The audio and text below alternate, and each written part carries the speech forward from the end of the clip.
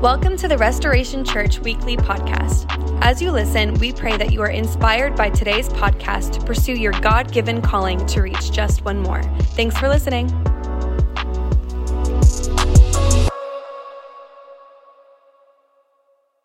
Well, listen, I want to thank Mike Eunice for preaching last week, and man, he's so good, isn't he? Mike, you did a great job, and Mike serves as one of our board members of our church, and so he's as he said last week, he's done that for a lot of years, and as it kind of 2 weeks from now, we're going to be starting a new sermon series called We Are Restoration, and we're going to be talking about our mission, our vision, our values, some of the accountability structures that we have in as Restoration Church. One of the benefits for us of being a part of a denomination, and just kind of pull back the curtain a little bit, show you who we are, why we do what we do, and let you probably teach you some things you didn't know about us. So that anyway, that's coming in a few weeks. But at our location here in Dover, Marilyn Taylor, she led communion. She also is a board member of the church, and these are great godly people. Now today my sermon is Call a Mulligan. And we're in this golf theme, in case you're here for the first time and like, oh man, he's about to hurt somebody, right? This golf theme, I don't have enough room here. I need more room. This golf theme series called Family Classic. We're talking about family. We're using some illustrations of golf to help us to remember, to help us to change, and to help us to make some spiritual connections that might be difficult for us otherwise. Now, listen, what is a mulligan in golf? Let me teach you this so you can understand this illustration. So in golf, a mulligan is essentially, it's a do-over.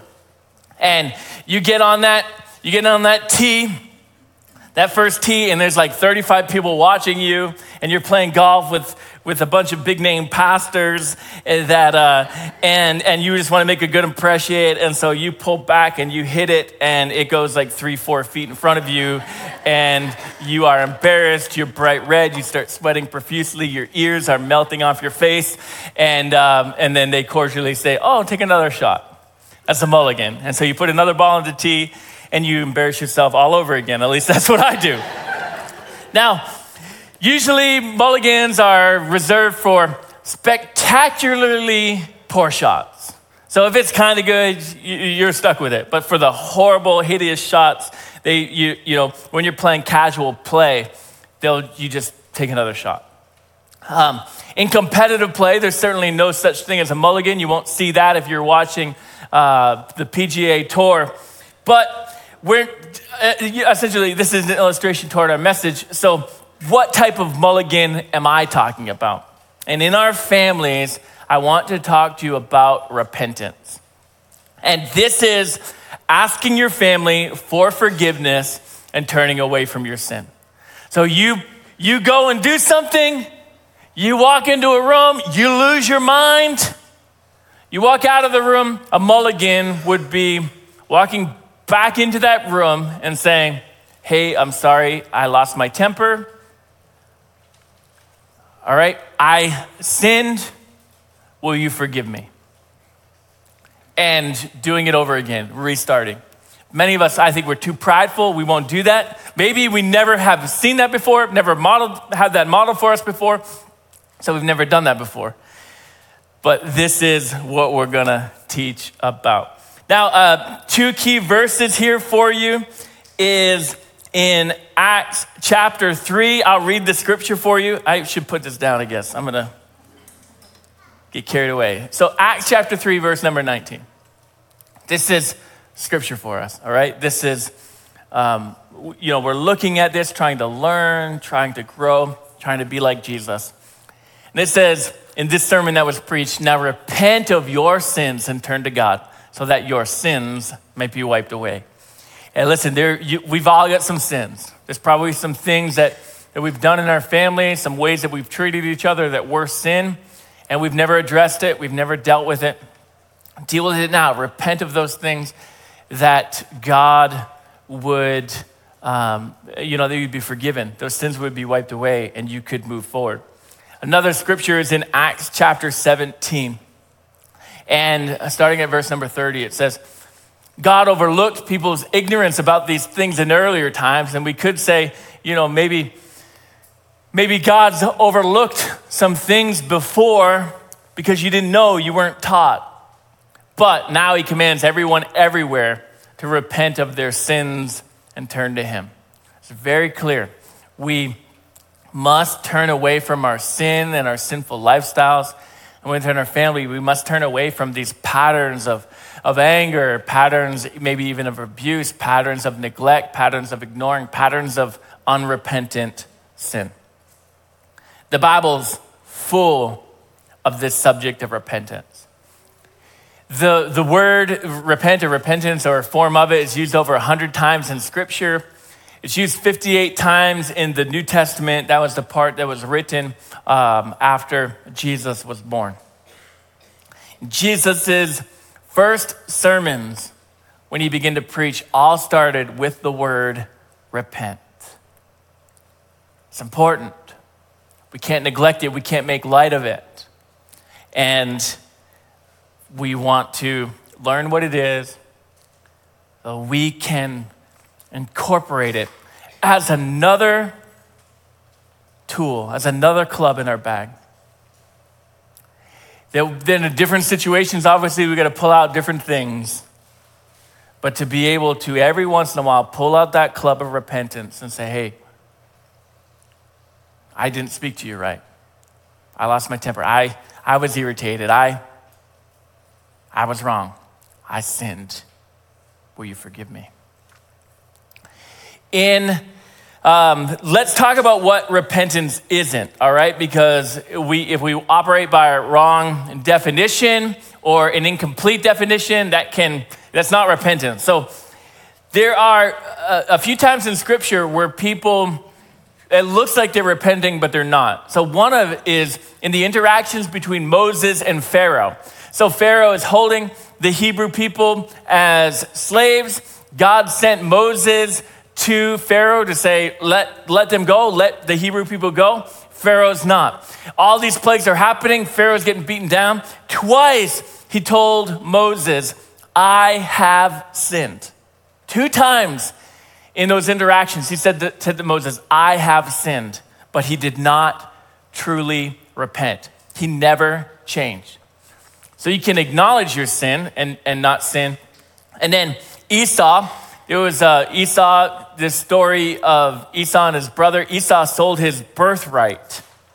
And he wept over giving it away. So he felt bad that he gave it away, but he never repented. And we read that in Hebrews chapter 12. And then Judas, we talked, he was the guy who betrayed Jesus, lied about Jesus so that Jesus would be arrested.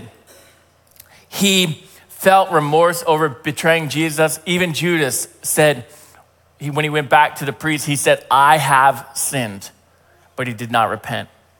So what is repentance? 1, conviction of sin is not repentance.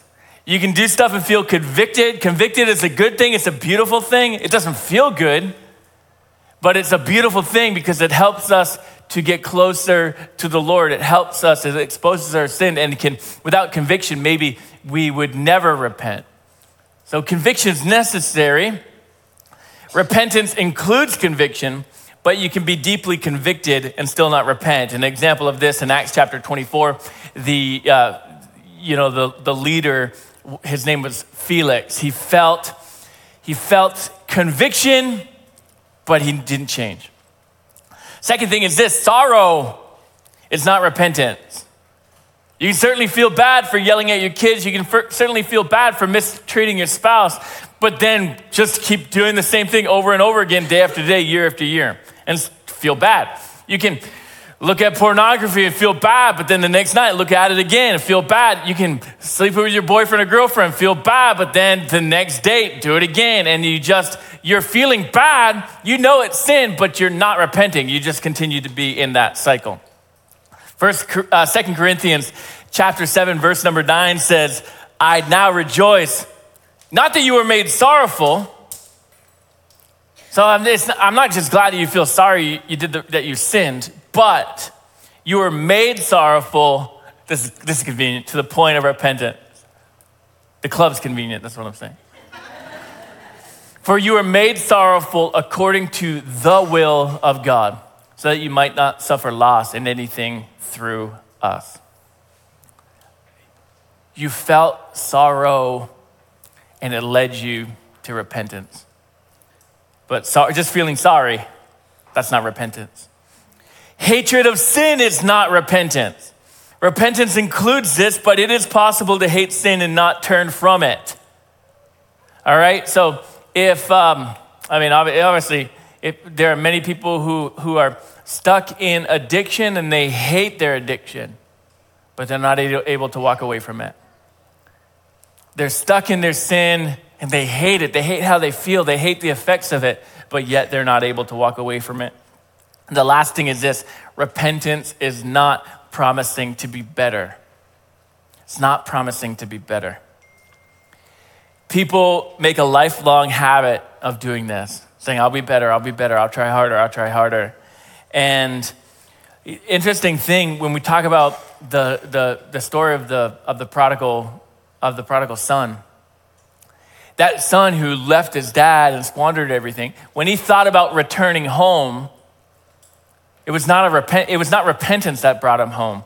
It was just a desire to better his own circumstance. I'm eating in a pig trough, and my dad's servants are eating better than this. I'll go be a servant. His desire wasn't repentance, but it was just, I'll do better. At least I can be a worker, at least. And in golf here, I'm gonna rearrange how I do that. In golf here, because I need to swing a club. Hopefully you guys can still see. In golf, and a little bit of lesson, and I shouldn't be doing this, stick to preaching. In golf, trying harder does not make you better. I was like, oh my word, I'm so embarrassed. You grip the club and you try harder and you end up shanking it worse and you end up, pulling up and it just gets worse. What you gotta do is, it's a loose grip on that club. And people are like, you're connecting dots. You're gonna go to the driving range today, and I'm gonna be the reason you're in the PGA Tour, and you're gonna be the reason, your tithing's gonna be the reason we have 15 sober living homes around New Hampshire. So you gotta stay loose, right? Happy Gilmore, stay loose. Pastor, you're causing me to stumble.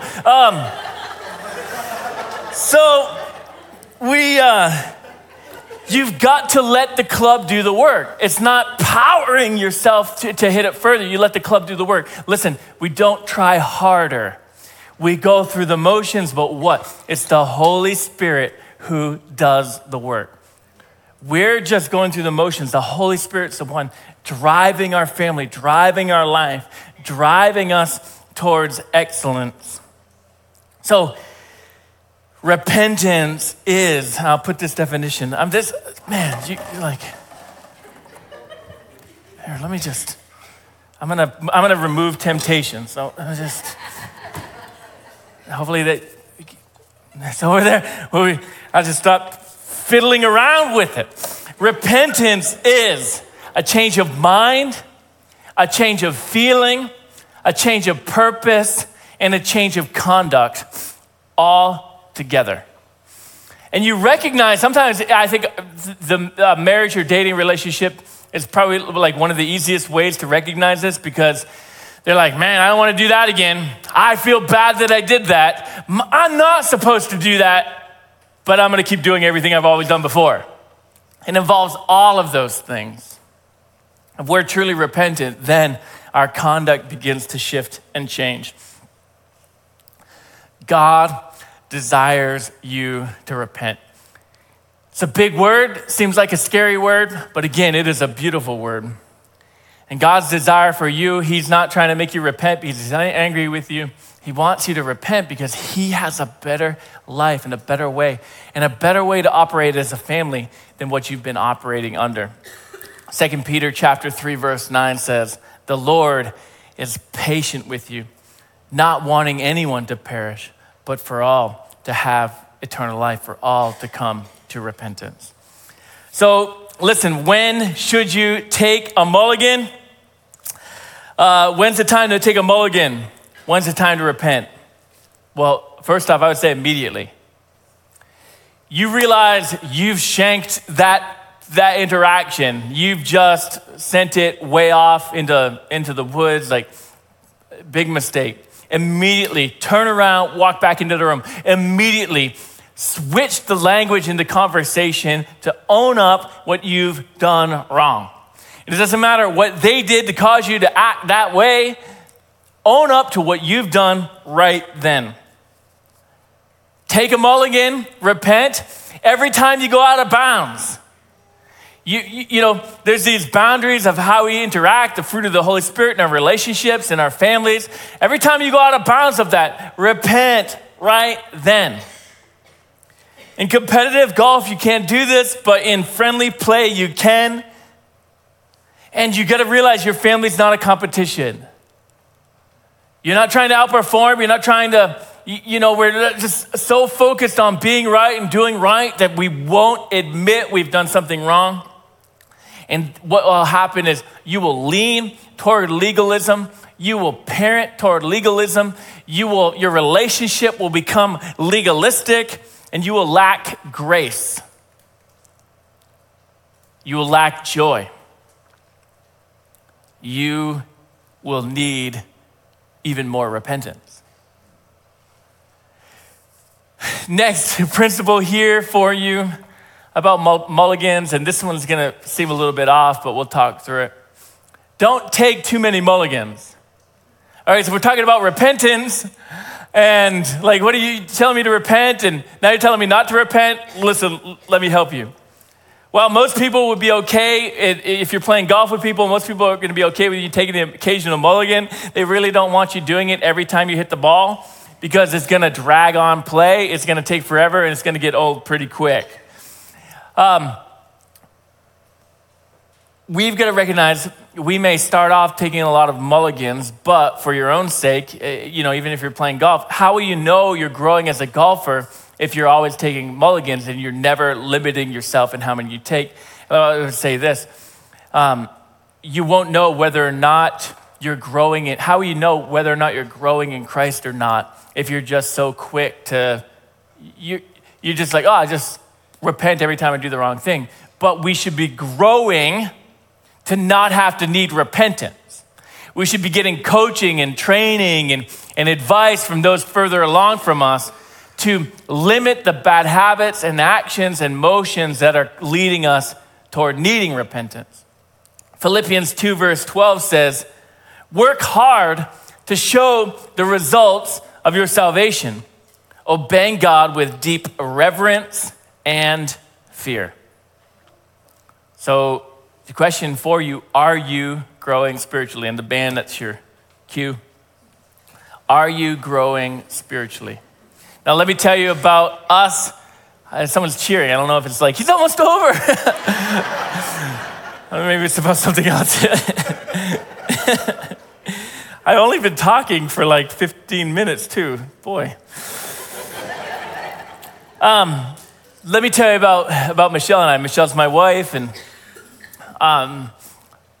that first year of marriage, probably the first few years of marriage, the first 2 or 3, maybe 7, the first few years of marriage, we used to have a big blowout every single week. Every week we would misunderstand each other. We'd hurt each other's feelings. We'd, every single week. Well, we both love Jesus. All right, we're both followers of Jesus. Amazing thing began to happen that I noticed, and maybe Michelle didn't, but I certainly noticed, is that at some point, and I don't remember when, but I realized, our weekly blowouts are now monthly blowouts. They're not happening as frequent. And I recognize, God's changing me. I'm not getting irritated or agitated about the same things I used to. And God's changing my wife. She's not getting as irritated or agitated about the same things we used to. And then eventually I realized, oh, wow, our big blowouts, they're about quarterly. They're less and less and less. And then, nowadays it's about every time I mention her in a sermon. So it's kind of up to me. No, I'm just kidding. But it was quarterly. And then maybe I think I've recognized in our recent history that there's probably been a couple years where it's maybe like one big blowout a year. And the amazing thing is, not only are the blowouts less frequent, but they're shorter. So the ones that used to happen every week it could go for like a couple of days. And then the one that have in a month, maybe a couple of days too. But then now the ones that were a quarter, now we maybe, if we have once a month, they can be settled in the same day. It can be one of us says something and it's early morning, we're irritated, we're short with each other, but then by lunch it's over with and we've moved on. So not only are they happening less frequently, but the duration of when they happen is shorter. Why is that? Well, it's because of repentance, and it's because I don't just say, hey, I'm sinned, I'm sorry, I was wrong, but I say, Jesus Christ, will you help me change? Not to her, that's a prayer. It just sounded like a swear. And that was a prayer. Jesus, will you help me change? Jesus, will you help me change? And it's a real prayer. Jesus, I'm selfish. Help me with that. Why am I getting so messed up and irritated about this? Help me with that. Why am I treating her like this? Help me with that. Help me to have patience. I don't think she's treating me right, but give me long suffering. Give me that fruit. And I'm gonna go through the motions, but your club is gonna drive that ball. It's gonna allow me to do what I can't do on my own. Help me with that. And I think the great thing is I know my wife prays those prayers as well. So we don't have a perfect marriage. We don't have a perfect family. To be honest with you, I sat my kids at the Freedom Retreat. I sat my kids down at the picnic table when we got home last night, and I said, guys, essentially God showed me something at Freedom Retreat. I sinned. I want to ask your forgiveness. And then I went to each and every one of them. Will you forgive me for this? And will you forgive me for this? And will you forgive me for this? And for you, will you forgive me for this? And I didn't make any promises to them. I promise I'll be better, because that's less valuable than the manure the animals are leaving all over our yard. I don't promise anything. I don't say I'll try harder. I just step up to the tee box. And I say, Holy Spirit, help me today. Help me in this moment. Help me in this difficulty. Help me to be like you to my wife, to my kids, to my church. Will you close your eyes and let me pray for you? As you get your eyes closed, I want to say, listen, don't be so prideful to refuse a mulligan. Some of us, we don't ever want to admit that we're wrong. You say, I don't need to say sorry. I did nothing wrong. I'll say sorry when they say sorry. Or even tragically, you say, it's too late. What you're doing is you're on that tee box, is you're hitting that ball further and further away from the hole. You're playing on a course in Manchester, and now you've hit that ball. You're like all the way in Vermont at this point in your life. Listen, recognize how far you are. Repent. Come back to the course God called you to play on. And begin moving forward again in humility, with the fruit of the Holy Spirit, and in a God-honoring way. Jesus, we love you. And we lift up your name.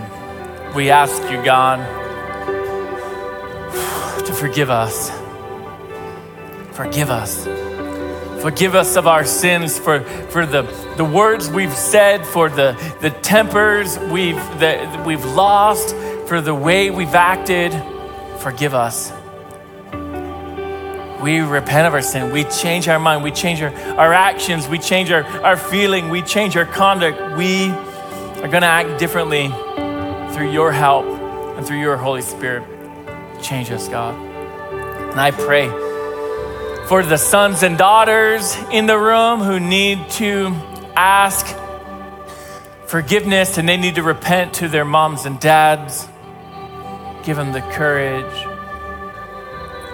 Give them the words to say. And may they, as teenagers and children and young adults, walk according to your Spirit. May they live and act like Jesus. For the moms and dads in our church, that they will call a mulligan and go to their kids, even if their kids are maybe a little too young to understand, or even if their kids have kids of their own. And sometimes we've got something that's just gnawing at us. So like, man, I feel bad, I shouldn't have done that. And it could have been like Mike said last week, it could have been 20, 40 years ago, but that they would have the courage to still go have the conversation, to model repentance to their family and allow you to heal any wound that could be there. And for the husbands and wives, man, may it start with us. May we be quick to listen, slow to speak, slow to get angry, and may we be quick to repent. When I did that to you, it was sin. I was wrong. Will you forgive me? With no buts, with no defense, with no excuses, with no fake false promises. May we just live differently after we repent. We pray all these things in Jesus' name. Amen.